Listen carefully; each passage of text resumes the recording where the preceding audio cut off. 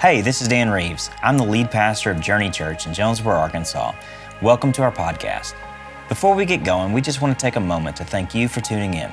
We believe that you matter, not only to us, but to Jesus. Our hope is that you find something new and life-giving in Him today. Here's today's message.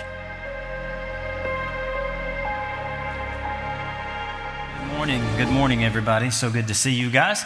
Glad you all are here. And if you're worshiping with us online, glad you are here as well. We're going to be in the book of Exodus again today. We've been in this for the duration of the summer. We're going to be in Exodus 18. We are close to getting to Mount Sinai finally, and the journey's not taking us nearly as long as it took them. So we're moving along in the process. Probably what we're going to do over the next few weeks, just to let you know, we're going to go over the next couple of chapters. We'll probably hit the pause button on Exodus with school starting. We'll do a couple other things and then jump back in at a later date and try to finish up the book of Exodus so we don't miss anything, okay? So those of you that are wondering how this is going to play out, that's a little bit of a roadmap for you. But we are in Exodus 18, and really the title of the message series is Dwell. It's all about this idea that what God is doing is He's creating a people for His name, that He wants to be relationally present with His people. He's leading them by fire and by cloud. He is giving His Spirit to them. We're moving to Mount Sinai, where He's going to give His law to the people and help to shape them, bringing them out of captivity from Egypt. And what we'll learn today is what we've been learning is that this is a process, that freedom is a process, transformation is a process. And there's been episode after episode where God, in His grace, drew them out of captivity. But then He's about the business of shaping them. And if you've ever gone through the process of trying to be transformed, it is a painful business. They've gone through external obstacles. Last week we had the Amalekites, we've had the Pharaoh's army, we've had the Red Sea, we've had all these different things. We've gone through internal obstacles among the people of God where they're complaining and grumbling. And today is going to be one more of those internal obstacles in Exodus 18. And it's going to involve some unsolicited advice. Have you ever got some advice that you were not ready for or didn't ask for, and that anybody had that experience where somebody's giving you some advice and you weren't ready for it?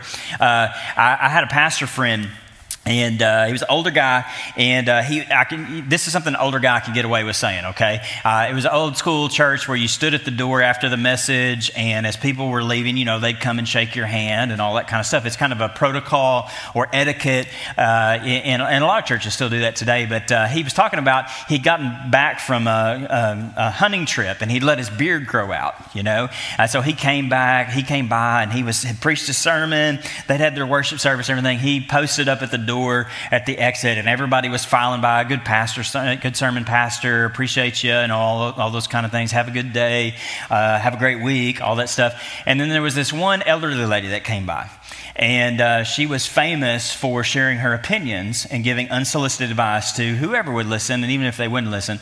And she came up to him and said his name, and she goes, you know what, you need to cut that beard off of your face. And his response, I think it shocked him a little bit, but his response was, I'm so glad that you shared that with me. I've never liked your hair. And I was like, I could never have gotten away with saying that. And apparently, he survived the incident. But sometimes we get unsolicited advice, things that we're not ready for. Some of it's good, some of it's bad.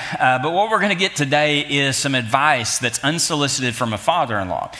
Sometimes family advice is some of the hardest advice to accept. But we're going to see it in light of something that God is using to actually continue the transformation both of Moses as an individual and the nation of Israel as a people. And so I want to introduce the scene to you. We're going to be in verse 13, Exodus 18. This is where we pick up the story.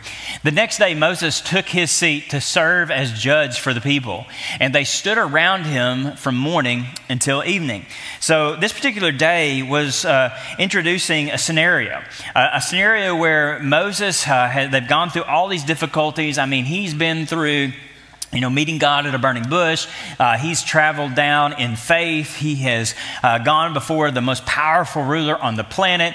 There have been plagues. There has been all kinds of stuff going on. There's been battles right and left, and he has been challenge after challenge after challenge. Well, what seems to set in place in verse 13 is what you would call like going to work on Monday. They've come through a battle. He has gotten up. The next day, the calendar turns, and he finds his place posted up in the middle of wherever they makeshift village that they've got going on in this caravan. And there has been a line that has been formed. It's kind of like going to the DMV, you know, like where they take a number and you're wondering when it's going to be your turn. He is posted up there, and the line has gotten long. There are groups of people, probably as far as I can see, because the number of people most estimate to be around 2 million people. And he's been the one to lead them. He's the one that's guided them. He's the one kind of the primary figure of leadership. And that's got him into a situation where everybody's looking to him. They're all looking to him for answers, to settle disputes. And we've already found out a lot about this group of people, that they're pretty cantankerous. They like to grumble. They like to complain. There's a lot of contention within their midst inside this family of God. Now they're trying to learn how to operate, who's in control, where they're going, where are they going to get food, all these type of things. And problems are arising.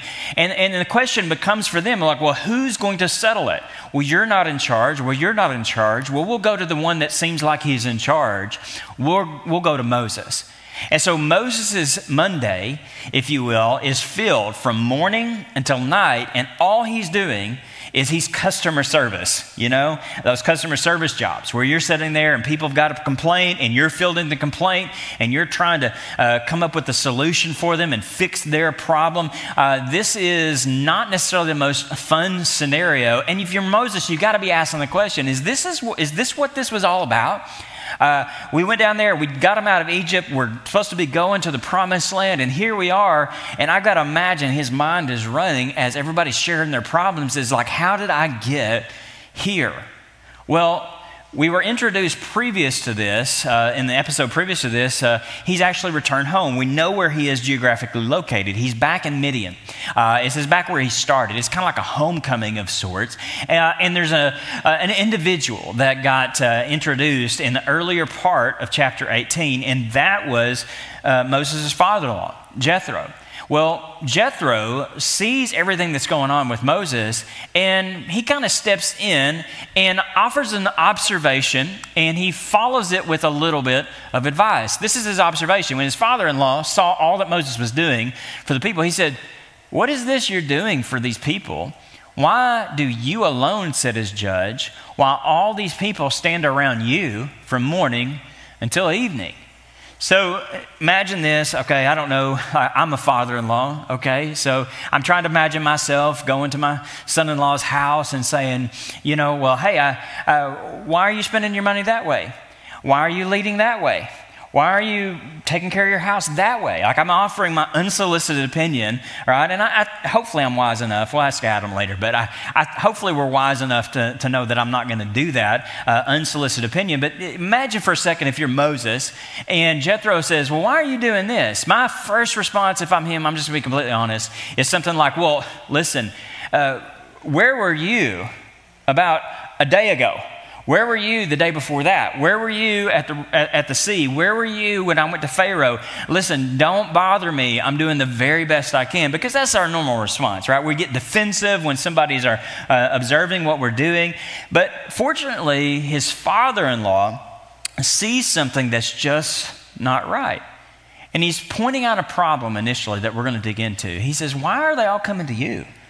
And why are they all standing around you? It seems like the narrative, the story has transitioned in this moment. And don't miss it, because the prime mover in the story has been God. But the center of the story in Exodus 18 has become Moses. Moses is sitting in the middle of the people. And people really don't know what to do unless he tells them what to do.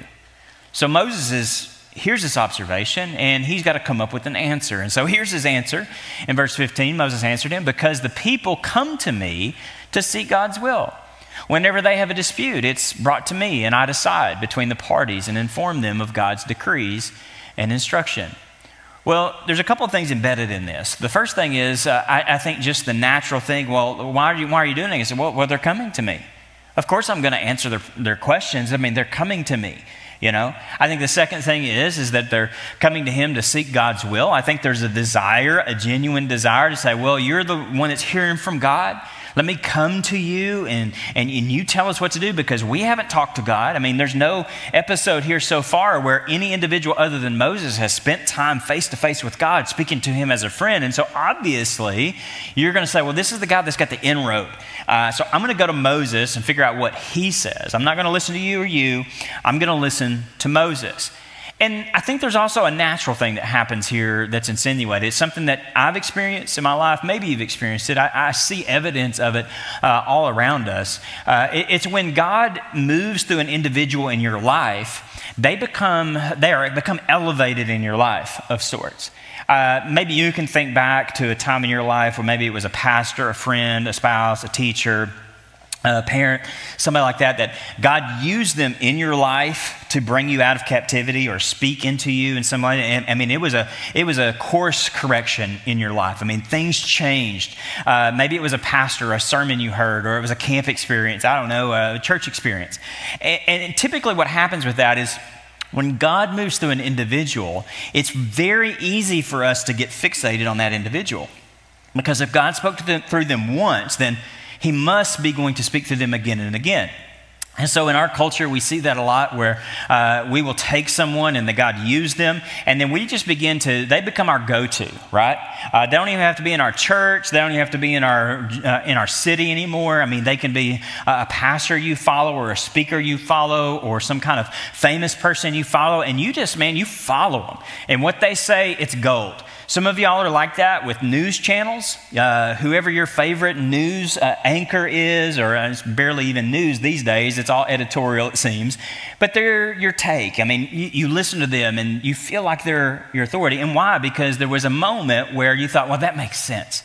And it affected you. And there's a good level of that. That's supposed to be part of our experience. God's supposed to use people in our lives. But there's also a caution, a danger with it, where we begin to run to that person over and over again, and we never actually get to the point where we're going to God for ourselves. And what's happened within the nation of Israel is natural, it's understandable, and on some level it's good. But I think the reason we're getting this story right here is it was going in a sour direction. It was about to turn to a bad place. It was going to become destructive, both for God's people, and it was going to be destructive for Moses himself. Just a summary, I think there's four main problems. The first problem that we see in this passage for Moses is that he left his calling and he assumed other responsibilities. And this is subtle. He was told by God to go down and to lead the people out of captivity. He was never told to get involved in all the minutia of all the deliberations about all the situations that they were going through, to get down into all the details, the gross details of life, and be the prominent one to make the decision for everything. That was never God's calling on his life. But there's been something that's happened. And I think it's the second problem that you see in this. He began to focus on the urgent rather than the important.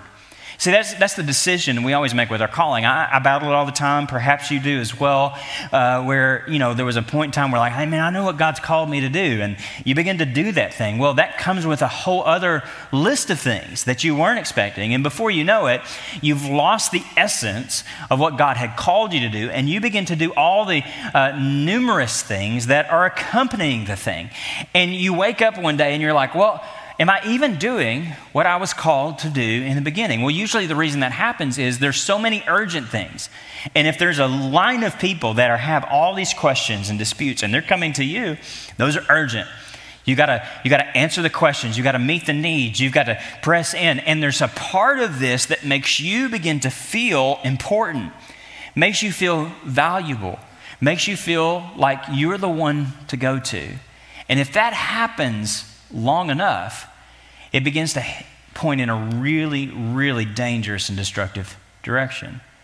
Well, this is how you get there. I think what happens with him is the third thing, is he adopts a reactionary approach to leadership. He's actually just posting up and he's waiting for the problems to come to him. He said, like, well, I'm not out in front of anything. Everything is on the back end of all the issues. Now, all of us are smart enough to know, I think, logically, that that's not a very good way to lead anything.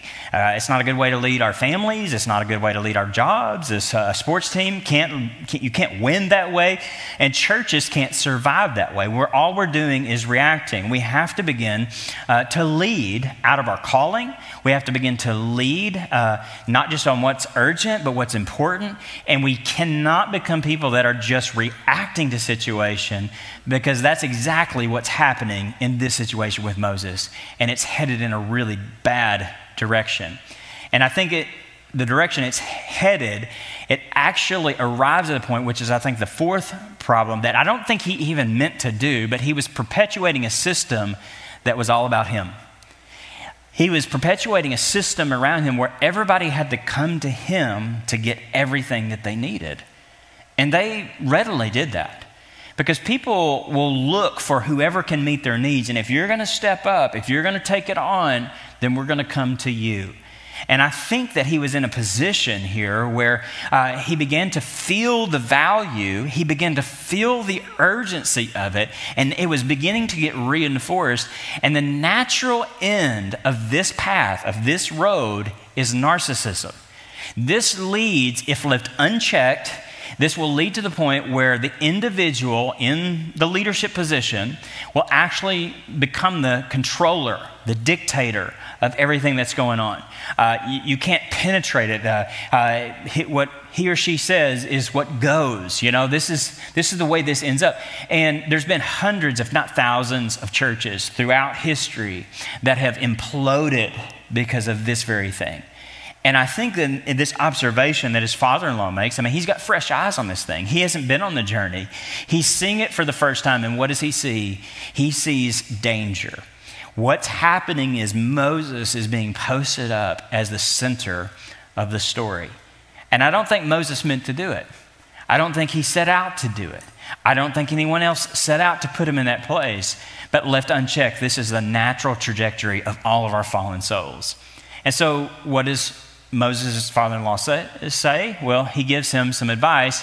He calls him out first. He says, what you are doing is not good. What you're doing is not good.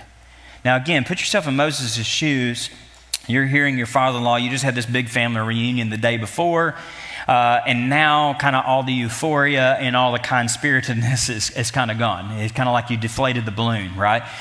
Because he has got to be under pressure. He's been through the ringer. He's been through all this stuff. But his father-in-law comes to him and says, hey, I want to offer my opinion. I want to give you some unsolicited advice. And this is important, just to hang out for just a second, because there's something in all of us that stiff arms people speaking into us.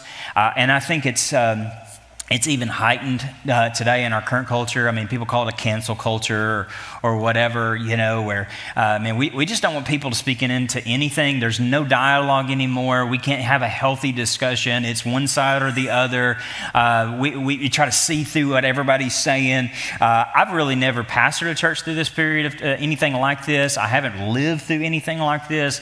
I feel like it's a big problem. And you see it play out in all kinds of ways. And we have to recapture the receptivity as people to be able to hear and welcome in people that want to speak wisdom into our life. That's true friendship. Matter of fact, Proverbs 27:6 says it. It says, wounds from a friend can be trusted, but an enemy multiplies kisses. Wounds from a friend can be trusted. Wound is something that hurts. If you've ever been wounded, it's not a pleasant experience. It's not something that you relish in. It's not something that you enjoy. But a wound from a friend can be trusted. That means that the words of a friend that are honest and filled with grace, that are for your benefit, can be trusted because the wound that is created is actually meant to heal.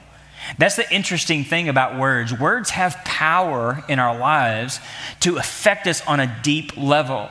But there's a point of communication, there's a point of receptivity, a point of contact where what is being said has to be received, and you have to begin to judge and understand the motivation behind the party.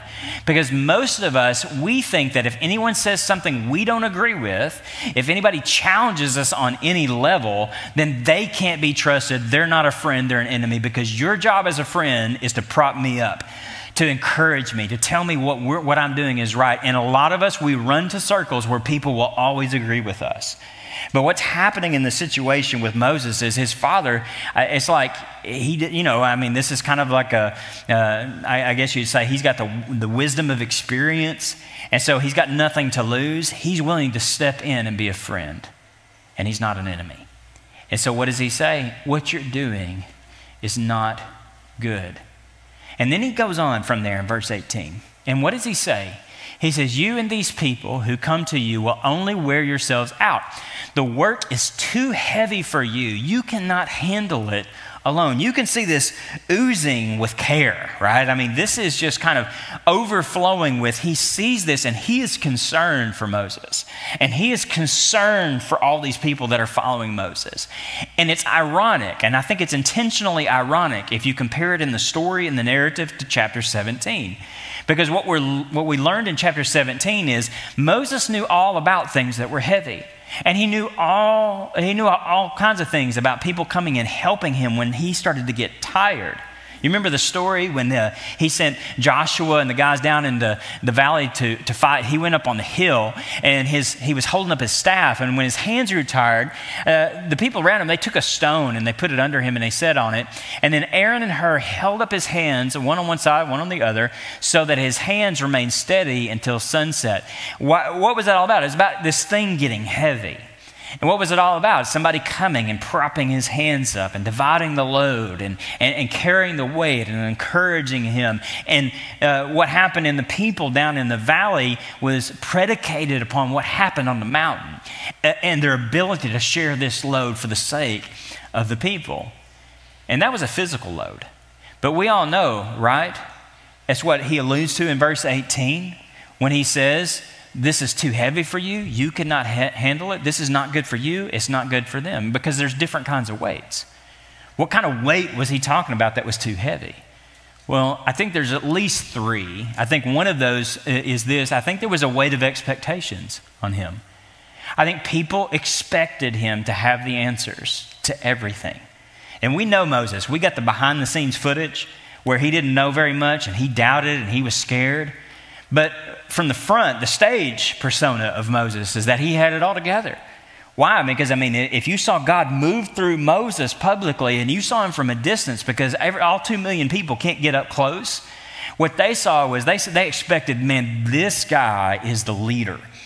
And you know he had to feel those expectations. And the expectations of people is a unique kind of weight of leadership, because everybody's got different expectations. And I always say this about expectations, is expectations are the thing that control relationships. The distance between your expectation and the reality in a relationship, in a marriage relationship, in a leadership relationship, in any kind of relationship, I expect this, the reality is this is the real experience. The distance in that is the distance of the discord, the distance in the relationship. And it oftentimes falls on the leader to say, I'm going to shorten the gap on expectations. I'm going to try to live up to expectations. But the problem is, with 2 million people, or 200 people, or 20 people, or 2 people, it's hard to meet everybody's expectations because they're varied. Everybody expects something different out of you. I think Moses' father-in-law looked at him and said, man, you are being crushed under the weight of all these expectations. And when you crush under the weight of expectations, then you take on another weight, and I would call it the weight of appearances. You try to appear like what you're expected to be. I've got to be this. I've got to show that I'm in this. I've got to not neglect this. I've got to be out front. I've got to be seen a certain way. And there's so much today, isn't there, that is all about controlling our persona, controlling the way that people see us, editing things, photoshopping things, making ourselves look what we should look like. I mean, it's hard to be transparent. It's hard to be honest. Church oftentimes is the last place you want to go and actually be transparent, honest about who you really are and what you're dealing with, which is so hypocritical and so ironic because this is the very place that we're supposed to run and be honest and confess who we really are so that God can come in and redeem us and we can partner together in one another's transformation. But oftentimes, what are we doing? We're all getting crushed under the weight of expectations and crushed under the weight of appearances. But I also think there was one more weight, and I think this was a genuine one. I think he had the weight of responsibility on him. I think he looked at this group of people and he saw that they were beaten down. They were hungry. They were thirsty. They needed direction. And he took it upon himself to feel like I'm the one responsible for all of these people. Now that is a crushing weight. If you've ever been concerned about anybody except yourself, anytime you add another person, you know that the weight is multiplied exponentially. It's not just one person. It feels like 10. Why? Because now you're filtering all your decisions, all your time, all your resources, not just through what you want and what you think you need, but what this person needs. And if you're looking at a sea of 2 million people, can you imagine the weight of responsibility? They're all looking for direction, and they're looking to me. And so what does he do? He does the natural thing that most of us do. He just steps into the responsibility, and he does the best that he can. So we've diagnosed the problem. There's some issues, but what's the advice? Well, here's the advice. This is what his father-in-law says. He says, first thing, excuse me, listen now to me, and I will give you some advice. And may God be with you. You must be the people's representative before God and bring their disputes to him. Two things in this one verse. The first one is he just simply says, listen to me. Now, the first law of leadership is listening, isn't it? It's to listen. Like if you can't listen, you can't lead. You can be a boss, but you can't lead. And he's telling him, listen, I need you to listen to me for a second. This is the first test of any kind of leadership is, do you have the ability to listen or not? Because remember, the gravitational pull is what Moses says goes. He has to make the conscious choice to be humble enough to actually listen to the advice. It doesn't matter what is said after this point if he will not lean in and listen. And that means overcoming a lot of obstacles. And what it actually means is that if leadership is dependent upon listening, then listening is dependent upon humility. And here's what we know about Moses. We know from the proof and from Scripture that he was noted as a humble person, as a humble man. Numbers 12:3 actually says it really humorously to me. Now Moses was a very humble man, more humble than anyone else on the face of the earth. Now, I don't know if that's true, and you say, well, it's in the Bible. I think it's hyperbole. I think they're trying to make a point. I don't know that there was a scale like, I wonder how he's doing today. He's got 5 stars in humility. Everybody else on the planet, 4, 3, 2, 1. I think it's just simply saying the ability to listen was evident in Moses in this situation. And so when he says, listen to him, give him advice, if you go back to the passage, this is what he says, bring their disputes to him. To who? To God. Now, he was listening to the disputes, and he was ruling in the disputes, but he takes a different point, Jethro does. And this is important to note. If you think about Moses' background, and you think about Jethro's profession, Moses' background, he grew up in the court of Pharaoh, in the home of Pharaoh. Now, this was learning leadership in an immersive way. And what do we know about Pharaoh's leadership? We know that it was oppressive. We know that it was controlling. We know that it was a dictatorship. There was nothing like necessarily sit down and you had to go through a classroom for this. This was just the way that you lead. This was naturally ingrained. It's what's picked up. And we all pick things up about how to lead. And so I think a lot of this that we're seeing in Moses was just residual of this is just what he knows. This is the way that you do it. There's one person in charge. In this case, there's one guy in charge. And what he says goes. And of course, this is the way the world is supposed to work. But if you notice the instruction, the advice from Jethro, he says, you're not to judge them. You need to bring their disputes to God. And this has everything to do with his profession because he was a priest. And you know what a priest does? A priest represents a group of people before God. They intercede for a group of people. They represent a group of people to God on a group of people's behalf. And so he said, listen, I know this. I know from experience, Jethro would say, you're acting more like Pharaoh than you are a priest. You're trying to make decisions rather than intercede and go to God for the decisions. It is much more powerful for you not to try to get immersed in the minutia and the details, but rather to retreat and go and talk to God about it and intercede, because that repositions God at the center of his people. And this is not a slight adjustment. This is a powerful adjustment. This is what the church has to recapture in the coming years, is we have not to be a personality-driven people. We have to be a people that are driven by prayer and the presence of God. And this is an instruction, a piece of advice from an older, wiser individual to a young guy that's trying to learn. Well, I say young, he's old, but he's young by this standard, learning how to lead. So first thing is to listen, intercede, instead of trying to make all the decisions. And then in verse 20, he has two more pieces of instruction, and we'll rush through this. He says, teach them his decrees and instructions, and show them the way they are to live and how they are to behave. This is shifting from reactionary leadership to proactive leadership. This is saying, rather than catch the problems on the back end, why don't you instruct and teach on the front end? Instead of them coming to you so that you can inform them what God says, why don't you teach them what he does say so that they can shape a process to actually remedy a lot of their own issues themselves, because God's principles are true and applicable to everyone of all time. And so why don't you just take that and drop it in the front instead of trying to pick it up on the back? And I think this is what defines God's people. Matter of fact, if you were to go to Acts chapter 2, and you're able to look at the first church, in Acts 2 as it begins to be birthed after Pentecost, and you see the description in Acts chapter 2, verse 42 through 47. And the thing that really distinguished them were all these characteristics, right? They share, they meet in the houses together, they're seeing great things happening. But if you look at the key transition of the church, what defined them was they devoted themselves to the apostles' teaching.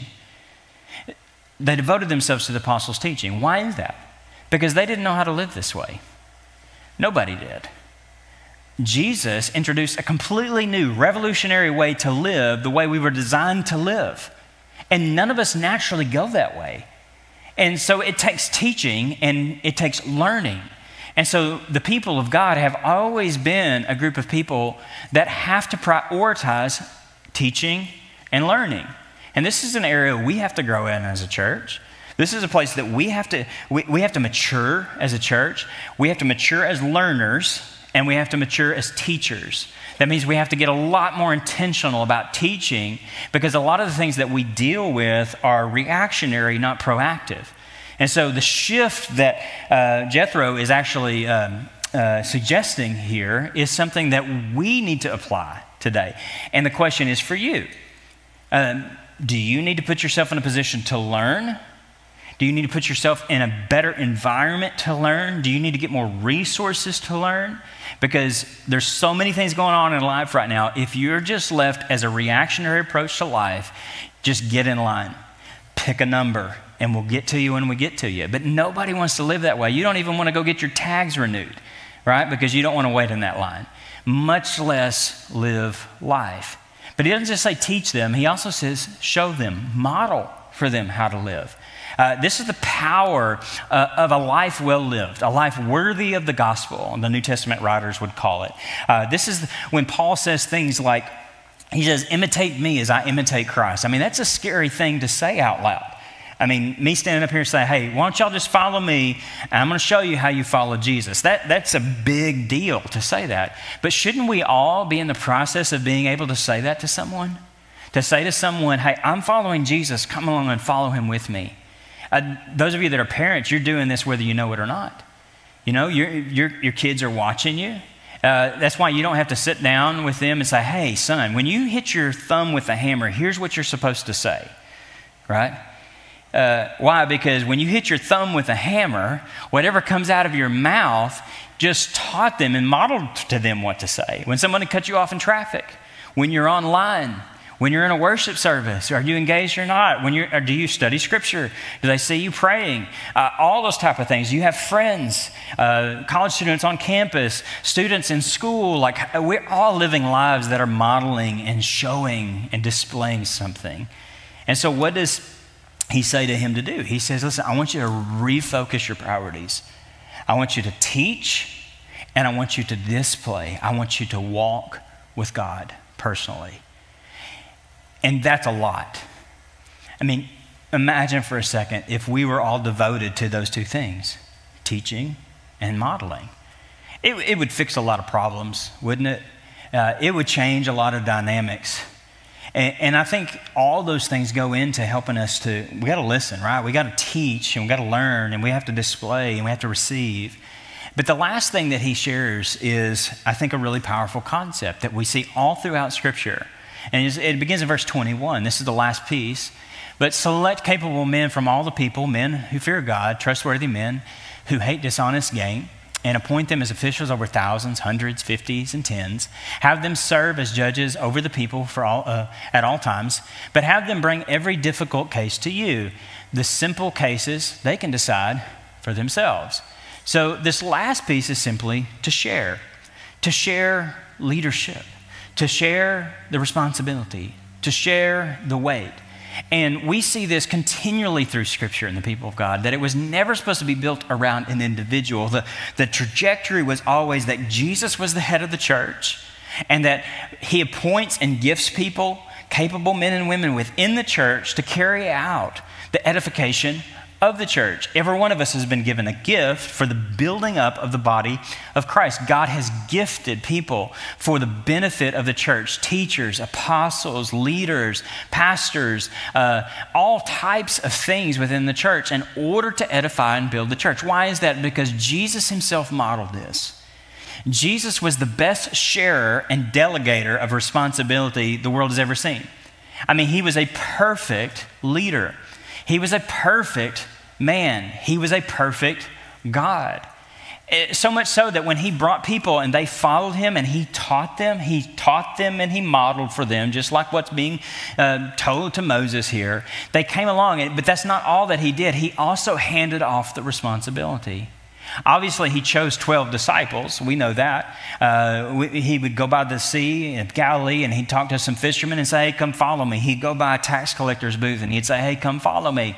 He'd go into homes where men and women of all various backgrounds, and he'd call them to follow him. And we see the scriptures begin to play off where people would come to him with problems. And they'd say, hey, Jesus, you need to fix this. And you know what he'd say? Famous case.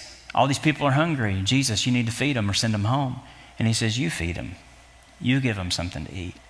And he involved them in the process. He handed off leadership. He sent out 72. We learn that by the end of the Gospels that there were around 120 that were waiting in the upper room. Men and women that had become disciples of Jesus were following him. And in Acts 2, what happens? The Holy Spirit comes down. It indwells everybody that was in the room, the men and the women both that were in the room. And they begin to follow Jesus together and begin to lead the people of God. And for about 3 centuries, there was not a facility, a church structure that they would meet in. They would meet in homes. They would meet in different marketplaces because they couldn't even own property at this time. There was no institution called a church. They were families, brothers and sisters of Christ that were all learning and sharing the responsibility. And you see this over and over again, that even the most famous, Paul, would go into cities, and what would he do? He would raise up leaders and he would hand it off. That the design never was for Paul to be in the middle of everything. And one of his favorite terms for all of his people that were laboring alongside him were his co-workers. There were people on his right and on his left that were going through the battle with him, much like Aaron and Hur were lifting his arms and he was lifting theirs. And on the extension, they had people that were lifting their arms, and they were in this together, and the world was revolutionized as men and women together alongside him began to propagate and proclaim the gospel. We look back at those moments, we look back at those times with nostalgia, but they're not nostalgic. This is the way that God's designed his church to operate. And one good snapshot as an example, you find it in Paul's letter to the Romans. His magnum opus was a letter to the Romans. I mean, if there's something where you want to try to get inside his head and theologically, you can read the letter to Rome, the Christians, the church in Rome. Well, at the end of his letter, he does what he so often does. He gives some parting greetings to people. He names some people. And embedded in Romans, this long letter, his longest letter, he takes the longest list of people. There's actually 28 names at the end in Romans chapter 16. Most people finish at Romans 15 and don't even bother reading Romans 16 because it's just a list of names. But what it reflects is an illustration of what you see in Exodus chapter 18. You're introduced to people that were on either side of Paul that he called co-workers and co-laborers that extended the message and carried the weight. I want to introduce you to a few just real quick because they're no names to us, but their names meant everything to the people of God in the first century and everything to Paul. First of all, he mentions, I commend to you our sister Phoebe, a deacon of the church of Cenchrea. I ask you to receive her in the Lord in a way worthy of his people and to give her any help she may need from you, for she has been a benefactor of many people, including me. Phoebe becomes this character in this story, but I think it's hard for us to grasp the weight of who she was. This was someone that Paul had spent time with Paul, and she was a minister. The word deacon means minister or servant of the church. It was a position of leadership within the church. Cenchrea was a small city on the outskirts of Corinth. And she had forged a relationship apparently with Paul, so much so that he entrusted her. She had gained the trust of Paul to carry his magnum opus to the letter to the Roman church. And in handing it to her, she traveled the distance and she went to Rome. And as would happen so frequently when a letter was exchanged in an oral society, they would meet together as a house church. And she would stand to read the letter in front of all the presence of the witnesses in Rome. And as she read the words of Paul with his inflection and his intended emphasis, she would also field questions perhaps about all the different dynamics, all the questions that you would have if you read Romans, and many more. And she quite possibly was the first one to explicate the book of Romans publicly within the church. She was a co-worker or a co-laborer of Paul, but she wasn't alone. Matter of fact, in verse 3, we're introduced to a couple, Priscilla and Aquila. They were his co-workers in Christ Jesus. They risked their lives for me, he says. Not only I, but all the churches of the Gentiles are grateful to them. Greet also the church that meets at their house. This is another one of the house churches. They were well known to the church at Rome, but they were also well known to the church at Ephesus. And they're also well known because they were famous for instructing and correcting the theology of Apollos, another apostle. And so Priscilla and Aquila, the leaders of this house church, so formative and laboring alongside Paul, they were holding up his arms on his right and on his left. And the church was strengthened because Paul knew that it wasn't just about him. Now what began, as happened for a few select men, is now being expanded through the new kingdom and the new humanity of Christ. And then finally, we're going to end with this one because we don't have time to go through the whole list. I know you're asking the question, are we doing this whole list? Greet my dear friend Epaenetus, who was the first convert in Christ in the province of Asia. Greet Mary, who worked very hard for you, and Andronicus and Junia, my fellow Jews who have been in prison with me. They are outstanding among the apostles, and they were in Christ before I was. We're introduced to Mary, we're introduced to Andronicus, and we're introduced to Junia. Andronicus and Junia, both named as apostles within the church. And scriptures tells us in this situation that what Paul did was that he was in jail with them. That means that he was at his lowest. When he was being beaten and flogged for his faith, he would look to his right and his left, and Junia was on one side and Andronicus was on the other, and they were both prominent apostles within the church, missionaries, people sent to proclaim the gospel. And you see this wonderful dynamic that what began as a group of fallen people from all different backgrounds. Now God was beginning to assemble men and women of faith to begin to lead the church, because this is the model. This is the eternal principle that we hold on to, that it is not just for a select few to lead, that God gifts who he chooses to gift for the edification and the building up of the church, to extend the gospel, to welcome people into a new humanity, into his new kingdom. And so what do? We follow Jethro's advice.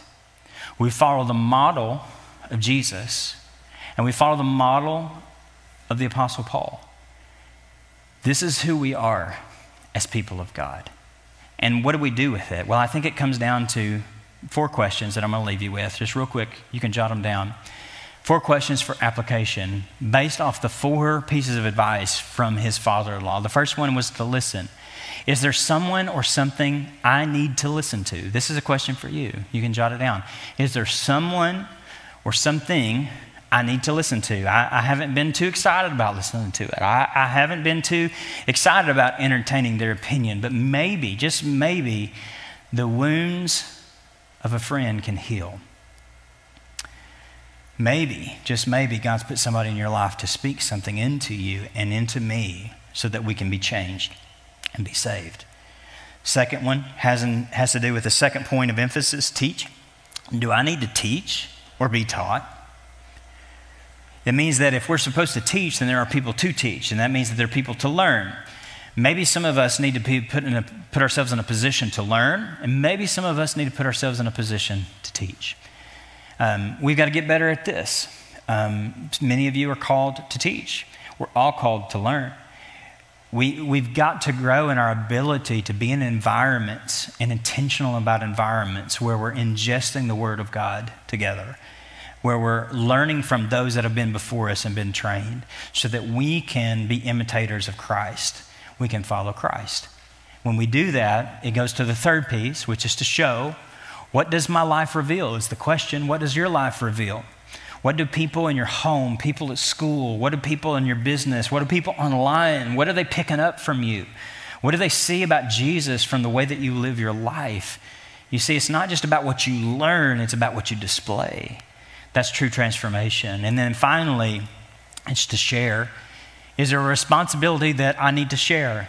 Is there a load I need to help carry? Going into this next season as a church, there's going to be a lot of load that needs to be dispersed all across our congregation, all across our family. It's not designed for a select few.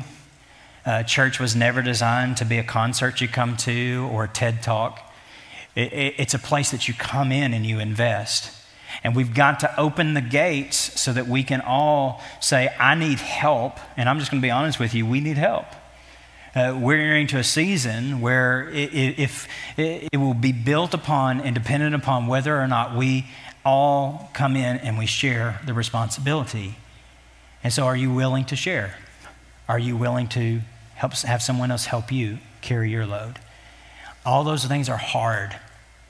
We're seeing it in real time with the people of God in Exodus. And we're living it right now. This is the way life works. And God wants to direct us in it. So listen, teach, show, and share. Let's pray together. Father, we thank you so much for your love for us. We thank you for your will in our lives. We thank you, God, for your word that's true and helps us to live the way you intended us to live. Shape us, God, now by it. I pray for every single person in here that you would continue to help them to embody your character through the power of your Spirit. And Lord, help us to be a church that does not think of ourselves, but that we serve others out of honor for you, for your name, and for your glory. It's in Jesus' name we pray. Amen.